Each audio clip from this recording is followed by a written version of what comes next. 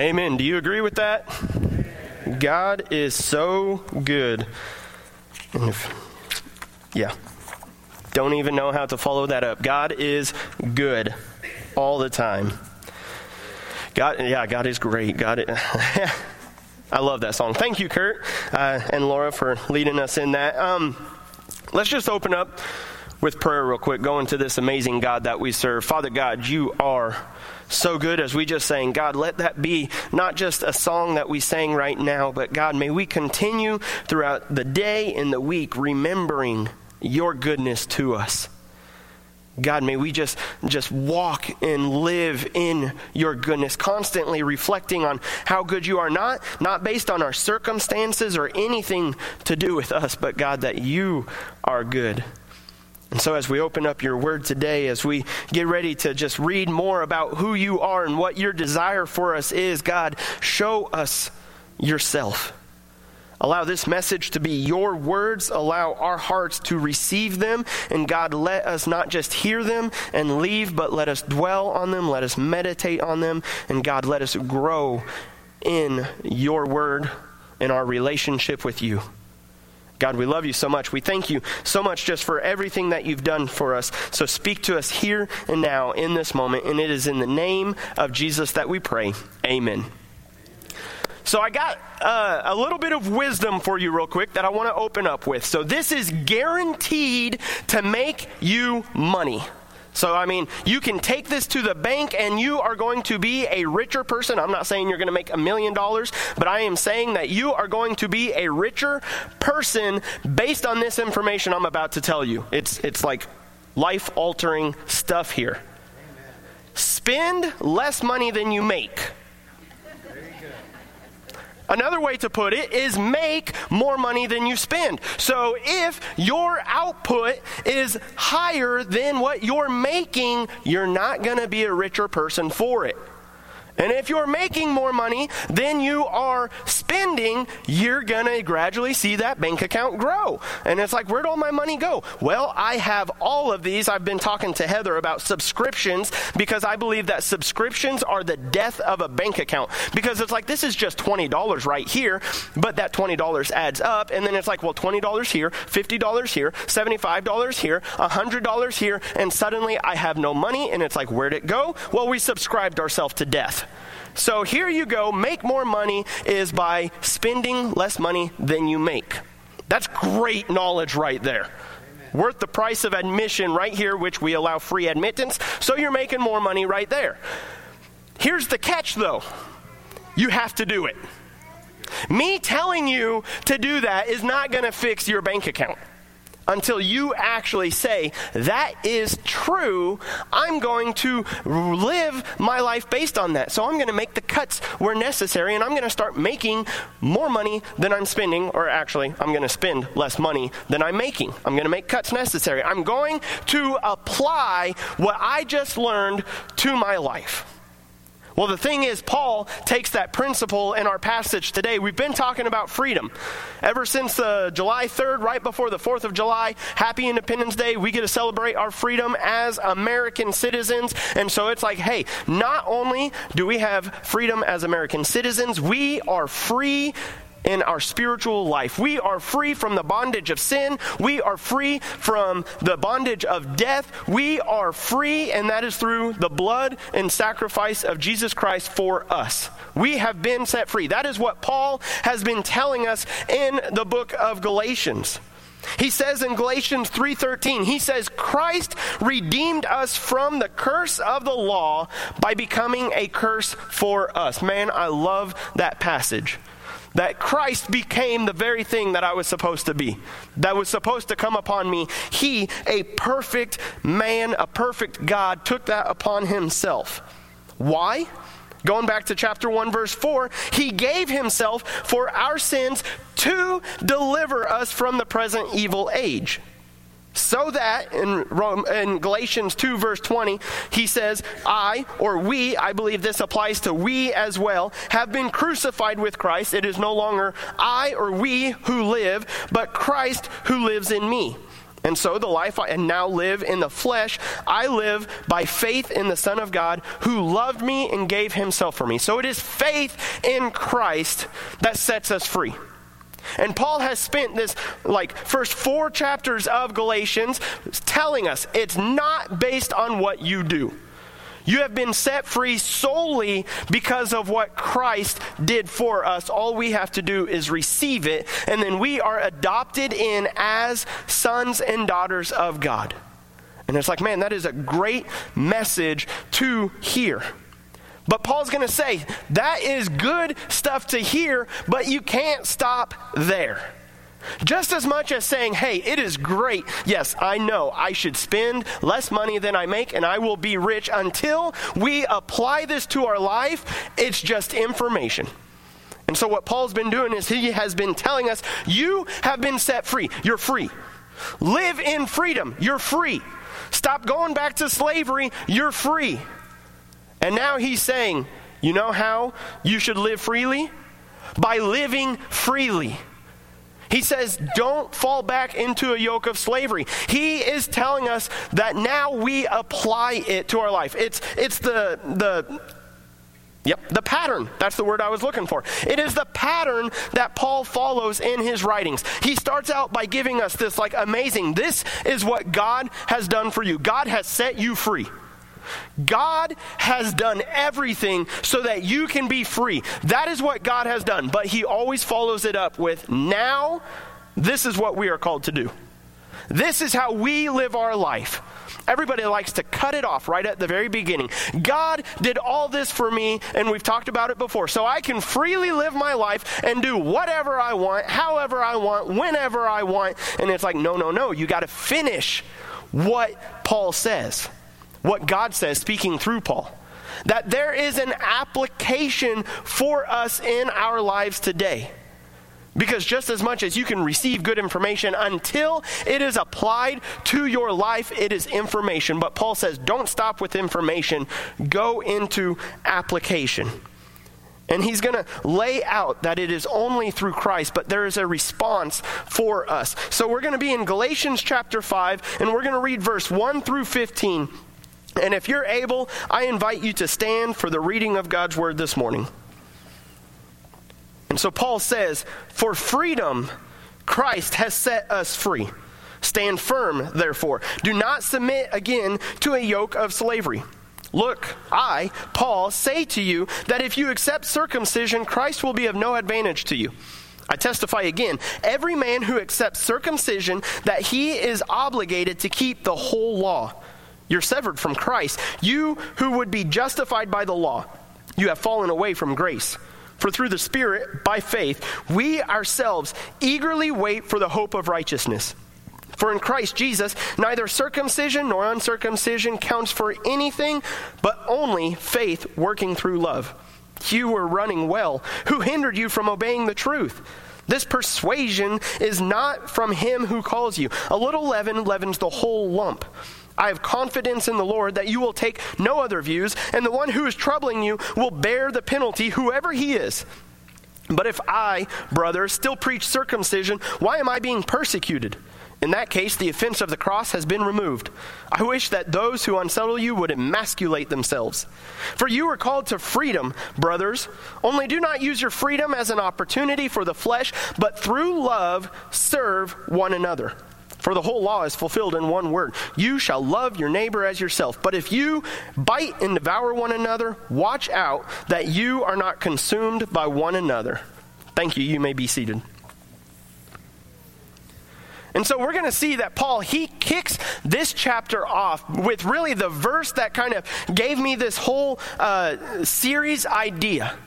Right away in chapter 5, verse 1, Paul says, this is why you have been set free. For freedom, Christ has set us free. Stand firm, therefore, and do not submit again to a yoke of slavery. And so it's like Paul has just recapped the last 4 chapters right there telling us that we have been set free so that we can live in freedom. So that we can freely live this life for Christ. Don't go back to the sins that we were going back to before, but instead pursue a life lived for Christ. Because this freedom, as Paul has already pointed out, it is a freedom from slavery to sin. It means that we no longer live as slaves to the law. It means that we have the freedom to freely live for Christ. Not walking around like, oh my goodness, did I do enough today? Did I earn God's favor enough? Did I do enough for Jesus to say, I love you? Because he's already done that. He's already told us that he loves us. He's already demonstrated how far he's willing to go with that love for us.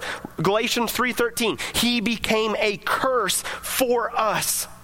The very thing we were supposed to be, he became. That's how much he loves us. That's how much he showed that he cares for us.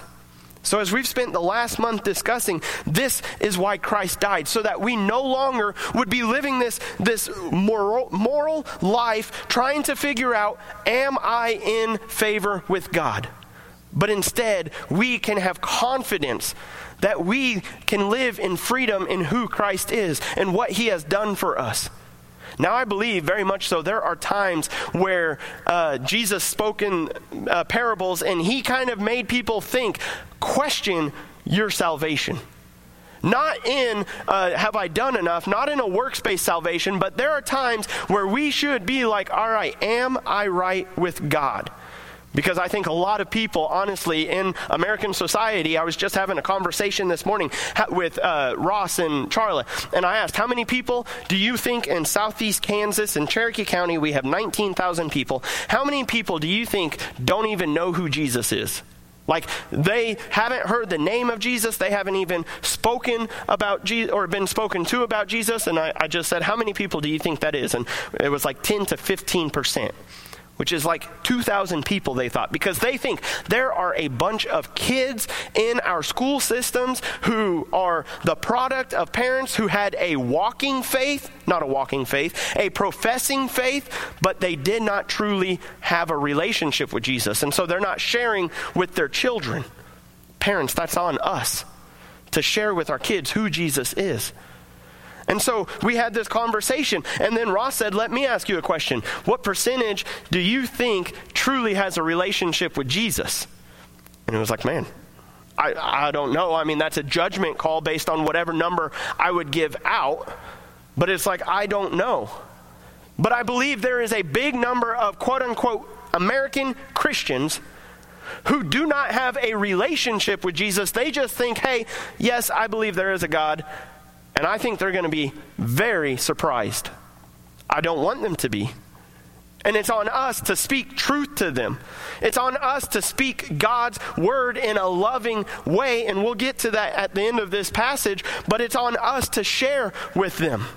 Because even Jesus said probably some of the most scary words in the Bible when Jesus said, at the last days, people are going to come up to me and they're going to be like, hey, we did works in your name. We did miracles in your name. We did all these things in your name, Jesus. And Jesus is going to say, depart from me. I never knew you.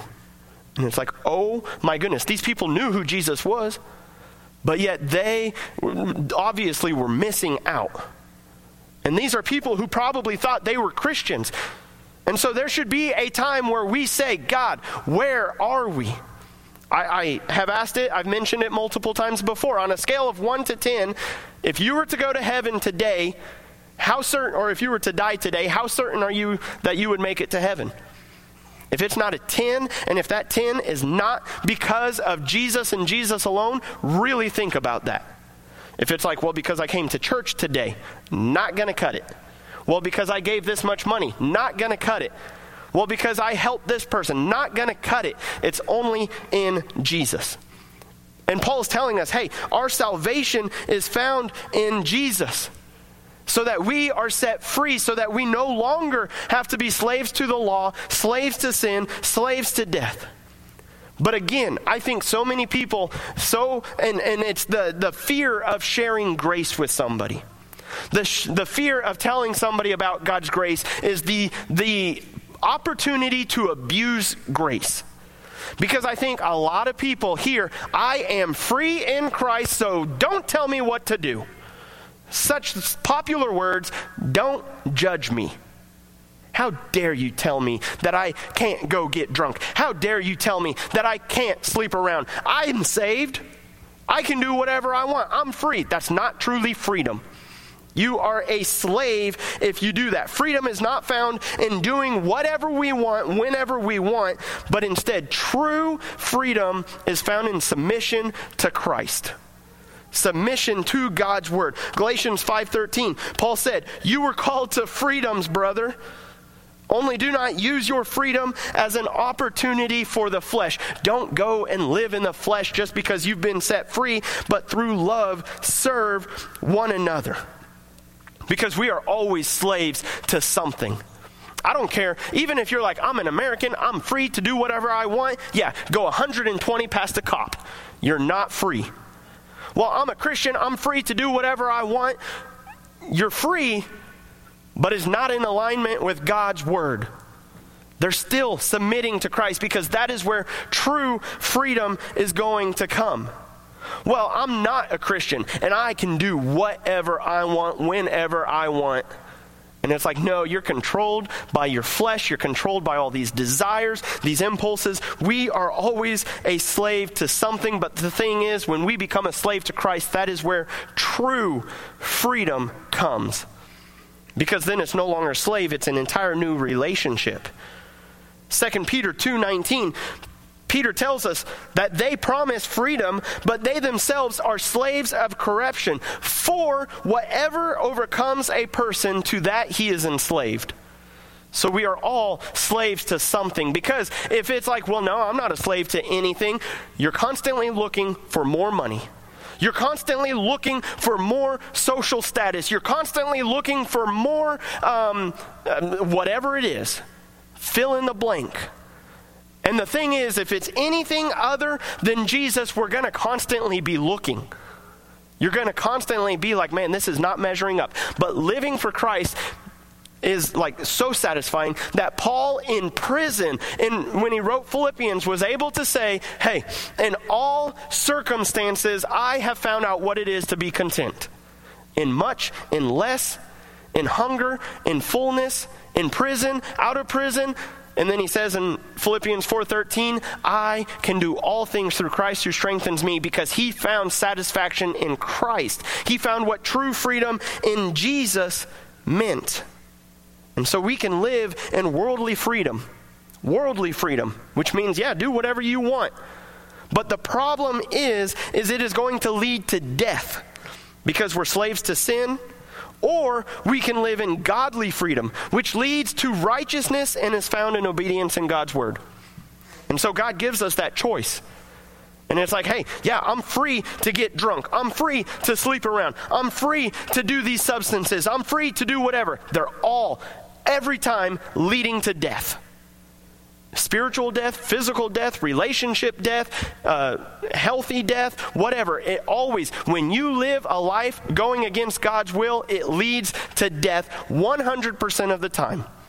It might seem like it's a slow death and you don't notice it. It will end in death. No sin is done in secret. They always come out to be revealed.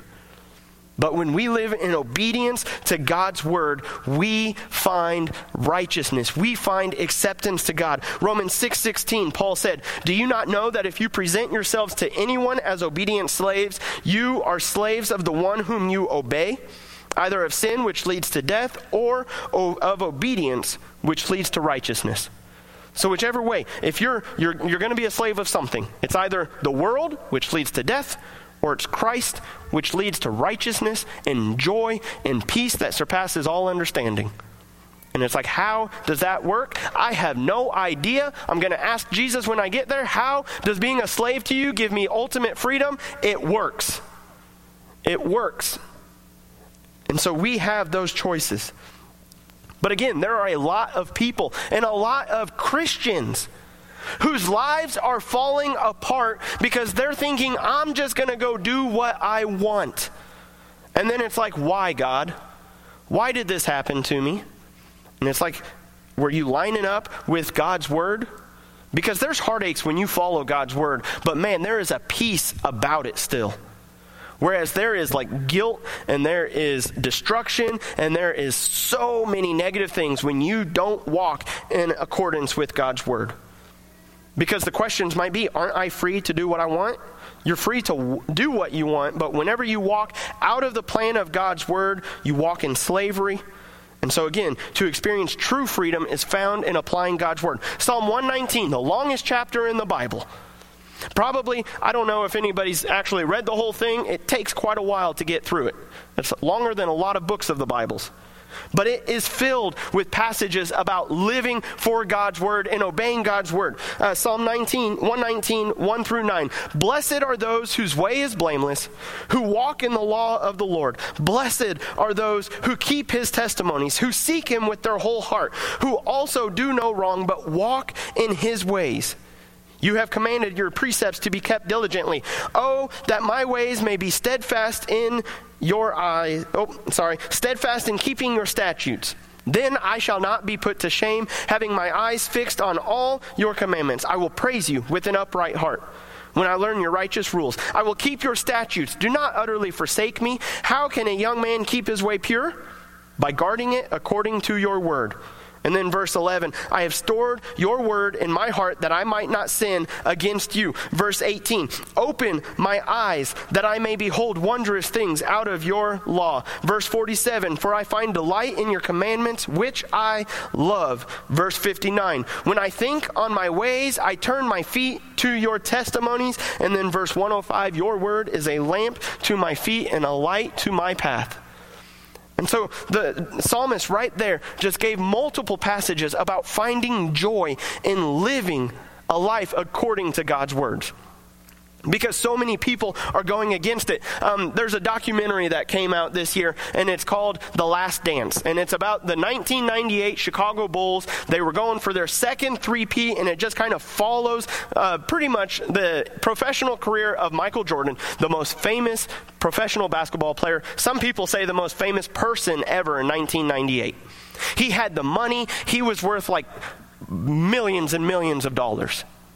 And as I was watching it, he said at one time, I do not wish that anybody would have my lifestyle. Because at first it seemed great. You know, he was able to get the girls. He was able to smoke and drink and do whatever he wanted. He had the money. And then he said, man, there are times where I wish I could just hide in a room because the celebrity lifestyle, which is the American dream, it seems, does not measure up. He was like, it tears me down. Because he was not living a life according to God's word. He was going towards whatever he wanted to. He did not apply God's word to his life. And so again, a lot of Christian lives are being destroyed because they are not living according to God's word. It's like, well, why has this happened? Well, you know, God's word actually says not to do that. Yeah, well, that's an old, outdated book. Apparently it's not. Because it still applies so much to today. That if our world would live according to God's word, it would be so much easier, so much more peaceful. But instead, we're like, nope, not going to do that. I know more than God, so I'm not going to listen to him. And so Paul, he continues on with the salvation is found through the work of Christ. Again, it's not found in what we do. It isn't anything else. We've been set free in Christ alone. We're saved by grace alone, through faith alone, in Christ alone, for the glory of God alone, according to Scripture alone. If we rely on anything else, if we think, hey, God, I'm going to twist your wrist here because I've done X, Y, Z, so you have to love me. Paul actually says, for the Galatians time frame, it was circumcision. And the Galatians had somebody coming through saying, no, it's Jesus and circumcision. That's where salvation is found. And so Paul says, stand firm, therefore, do not submit again to a yoke of slavery. This is verse 2. Look, I, Paul, say to you that if you accept circumcision, Christ will be of no advantage to you. I testify again to every man who accepts circumcision that he is obligated to keep the whole law. You're severed from Christ, you who would be justified by the law. You have fallen away from grace. For through the Spirit, by faith, we ourselves eagerly wait for the hope of righteousness. For in Christ Jesus, neither circumcision nor uncircumcision counts for anything, but only faith working through love. And so if it's like, hey, God, I obeyed 9 out of 10 of your big commandments, let me into heaven. You did not obey all of them. The rich young ruler came to Jesus and he said, "Good teacher, what must I do to be saved?" And Jesus said, "Honor your father and mother, do not commit adultery, do not steal, do not lie, do not cheat." He said, "Hey, great, I've done all of these." And Jesus said, "Hey, if you really want to be good, sell all your possessions, give them to the poor, and follow me." And the man went away sad because he had great wealth. And he was like, "Hey, Jesus, I measured up to these." And Jesus was like, "But have you measured up to these?" And it's like, "I failed the cut. I missed out." It's Jesus and only Jesus. If you want to rely on like any of your merit, because pride gets in the way and makes us want to rely on ourselves, Jesus is going to be really quick to humble you and be like, "I expect 100% without any failure on it." So the minute we begin to rely on anything other than Christ, we nullify grace. It becomes the law that we have to live up to. So if you think your morality or being good enough will make the cut, that's what you're doing. You're nullifying it. And so Paul encourages the Galatians, and he would encourage us today. Keep on pushing. Stand firm. Do not sway from the truth. Don't let your pride, your ego get in the way and say, "Hey, actually, I'm doing pretty good. I've made 4 of the last 5 sermons. Yes, I made heaven." Don't let that happen. Rely on Christ. At the end of verse 1, he says, "Stand firm, therefore. Do not submit again to a yoke of slavery." And then in verse 7, he says, "You were running well. Who hindered you from obeying the truth? This persuasion is not from him who calls you. A little leaven leavens the whole lump. I have confidence in the Lord that you will take no other view. And the one who is troubling you will bear the penalty, whoever he is. But if I, brothers, still preach circumcision, why am I being persecuted? In that case, the offense of the cross has been removed." And then he says some very strong words. "I wish those who unsettle you would emasculate themselves completely." Those are strong words. That is how strong Paul feels about people who are like, "Hey, it's Jesus and." In this case, it's Jesus and circumcision. And so Paul's saying, hey, why stop with just cutting a little bit? Go ahead and emasculate yourself completely. Cut it all off. Become a eunuch. That's what they should do. Why stop at just a little? Go all the way and remove everything. And it's like, what? And it's like Paul views it that seriously. He's like, why stop there? Keep going. Because that's how horrible it is to go away from Christ alone. It is Jesus and Jesus alone. And so the world and Satan is going to try to tell us to go back to our works. I mean, I've been listening to, I love country music. And so I also love Christian music. So I've been looking for a happy medium. And so there was a country playlist called Country by the Grace of God. I thought, cool, I'll listen to that. And in that playlist, I had to stop because I was being very judgmental of the artist. But they just kept talking about, hey, be good enough. Hey, this is how God's going to love you. It just kept measuring up to workspace. You're good enough. You're going to make the cut. And it's like, no, you're not. If you came in here thinking you're good enough, you're not. I'm going to say that again just so we all get humbled today. There is not a single person in here good enough to make it to heaven. Stop thinking we are. Because pride, again, is going to be like, I can't believe he said that. Because if you would say that to me, I'd be like, you don't know me. Actually, we do know me, and Jesus knows me so much more. I'm not good enough, and you're not good enough. It is not possible to earn God's favor. So instead, what we do is we continue to live for Christ. And Paul, he ends this passage by reminding us of the end goal of our freedom.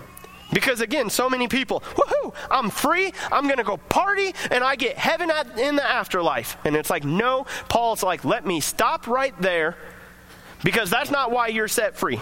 He says in verse 13, or 14 through 15. Nope, it was 13. Sorry, I'll get there. He says in verse 13, you were called to freedom, brothers, only do not use your freedom as an opportunity for the flesh, but through love serve one another. And too often we fight over things that we allow our pride to get in the way. Because he then says in verse 14, where I was trying to go, he says, the whole law is fulfilled in one word: love your neighbor as yourself.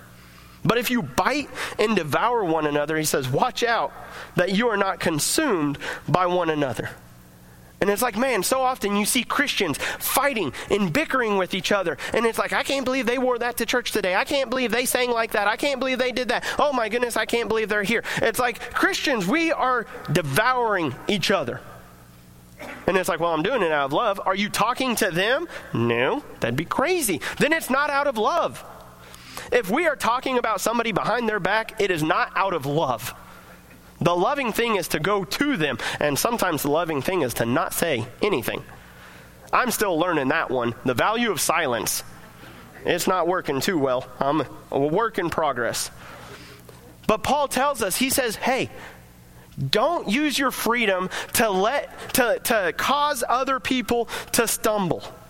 He says in 1 Corinthians chapter 8, verse 9, he says, take care that this right of yours, you're free, but take care that this right of yours does not somehow become a stumbling block to the weak. And then he says in verse 12, thus sinning against your brothers and wounding their conscience when it is weak, you sin against Christ. So if it's like, well, I'm free to do whatever I want, and you have this smug attitude, you are sinning against your brother because you are causing them to sin, and therefore you are sinning against Christ. Paul says in 1 Corinthians 9, 19 through 23, for though I am free from all, I have made myself a servant to all, that I might win more of them. To the Jews, I became a Jew in order to win Jews. To those under the law, I became as one under the law, though not being myself under the law, that I might win those under the law. To those outside the law, I became as one outside the law, not being outside the law of God, but under the law of Christ, that I might win those outside the law. To the weak, I became weak, that I might win the weak.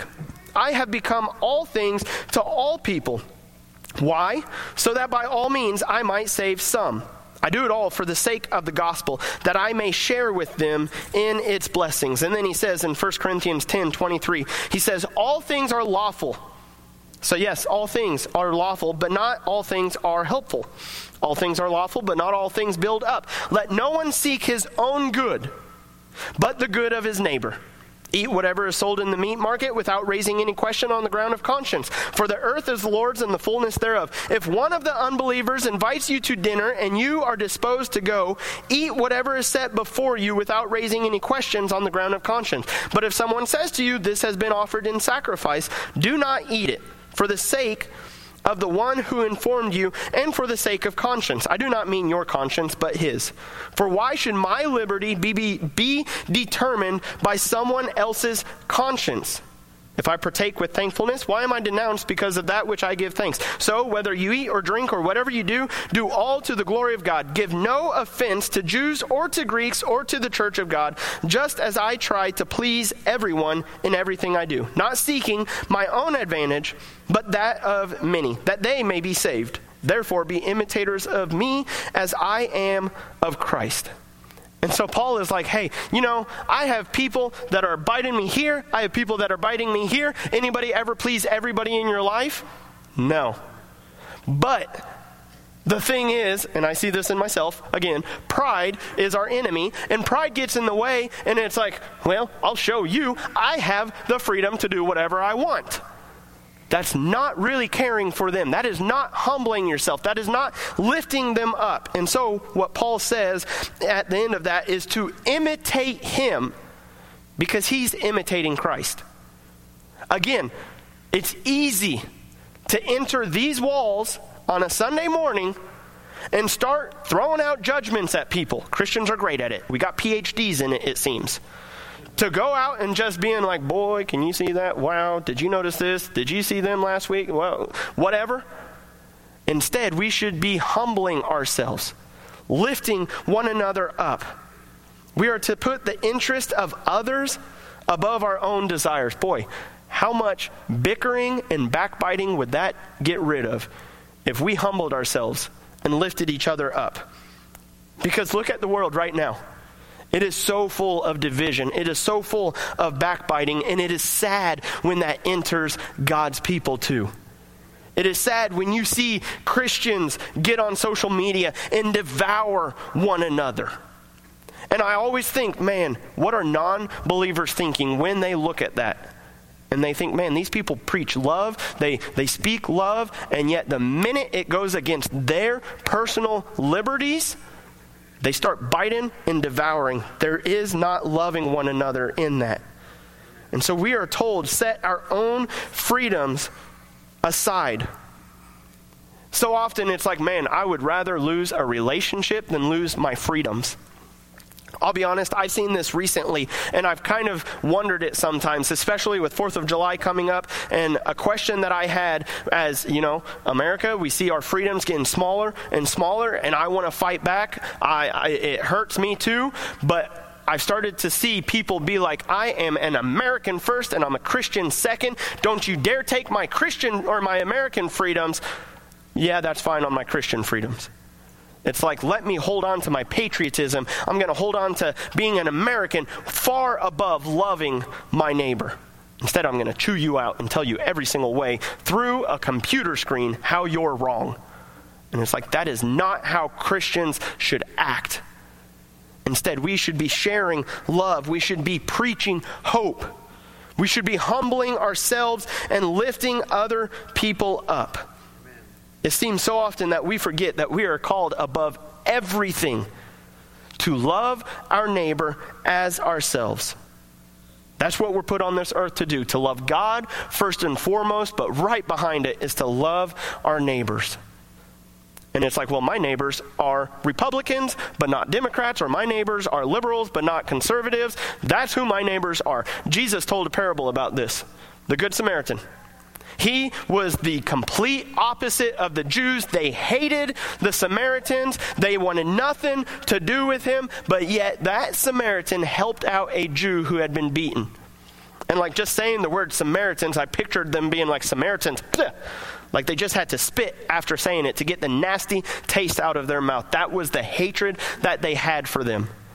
But yet we see that this Samaritan goes and he helps the man in need, regardless of the political view, the ethical view, whatever it was, he helped him. And Jesus said, which of these, out of the priest, the Levite, and the Samaritan, was a neighbor? And he said it was the Levite, or not the Levite. It wasn't the Levite. The Levite like detoured around. It was the Samaritan. And he said, go and do likewise. We are called to love our neighbor. Well, who's my neighbor? It's even our enemies. We're supposed to pray for them, lift them up, and love them. And it's like, man, that is hard. How do I do that? We constantly, daily look at the cross. And we see, man, I only want to love people that love me. Jesus didn't. Jesus loved the people that persecuted him. Jesus died for the very people that drove the spikes through his hand. Jesus died for what we would call his enemies. He gave his life for them. The cross is a continual reminder that we cannot do this on our own. And the world today has made crosses look beautiful. I mean, we lay them out in gold, we put gems on them, we wear them, we use them as decoration, and I think sometimes it has nullified, it has numbed the true meaning of the cross. Because it's like, yeah, I'd go to that. It's made out of gold. Where the real cross was covered in blood and flesh of Jesus. It was a horrible, embarrassing, humiliating thing, and yet Jesus willingly went. He suffered, he died, because he was the perfect Lamb of God who could take away the sins of the world. That's the cross we need to remember. That Jesus went for us. That it has been paid for us so that we can be set free. Galatians 5:1, for freedom you have been set free. Why? Because John 3:16, God loved the world so much that he gave his only begotten Son, that whoever believes in him shall not perish, but have everlasting life. Father God, we thank you for the sacrifice that you gave. God, we thank you for setting us free, but God, may we not just claim a freedom to do whatever we want, but God, may we live for you and experience what true freedom is. God, you have stopped at nothing to pave the way for every single person to come to a relationship with you. But God, we have the decision. You have given us the decision to receive the gift or to reject it. So God, I pray that first off, if there be anybody here who has not received salvation found in you, in true salvation, even if it's like, yeah, I believe in God, but they are not living for you, God, show them who you are. Work in their lives. Let them see that you are worthy of everything. And then God, if there are others here who are not truly living in accordance to your word, God, as the psalmist said, let us see the wonderful things out of your word, and let us see that from your word comes life and blessing and joy and hope and peace and relationship with you. God, whatever it is that you are calling us to do today, God, work in our hearts and give us a heart to respond to what it is that you have said. And it is in the name of Jesus that we pray. If you'll stand with me this morning.